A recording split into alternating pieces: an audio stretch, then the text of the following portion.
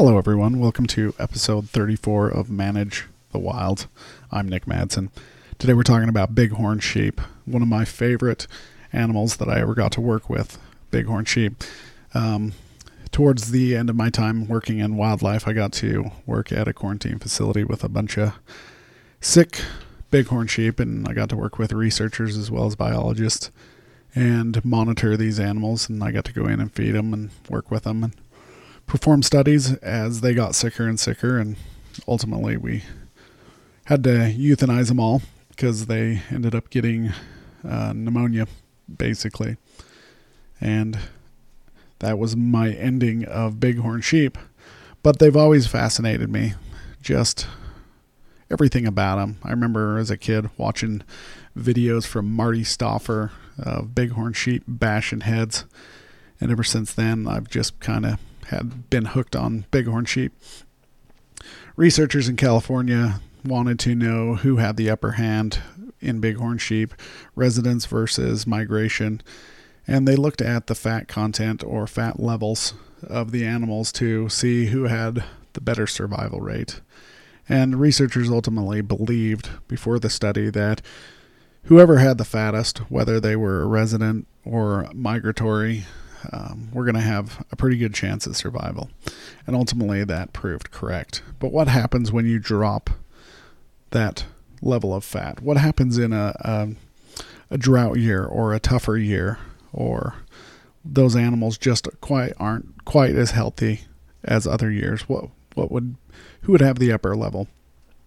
So ultimately they collared a bunch of these bighorn sheep and they watched them, and they started studying the fat ratios of the individuals, and they realized that those who were migratory animals had the better chance because they could stay on that green grass for a lot longer, that green feed, whatever they're feeding on. They could stay on better quality as they moved from higher elevation to lower elevation, and they could stay on that better feed for a lot longer than those residents, especially those residents who were stuck at a higher elevation.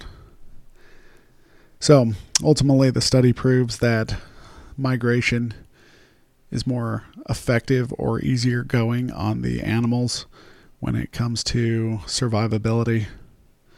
So it makes me wonder, as we study and understand more about migration of these animals and understand how important it is, what are the factors that are affecting their migration? If we understand how important that is, what are the roadblocks that we're putting in their way? We understand how it affects pronghorn, roadways, and fences, but what else are affecting bighorn sheep? Especially in California, you got large, massive roads, you got people everywhere. We also know that disease is pretty prevalent among bighorn sheep. So as they are migrating from one area to another, are they coming across domestic sheep? So then there's that chance to pick up more disease and spread it. So there's a whole host of factors that go into migration.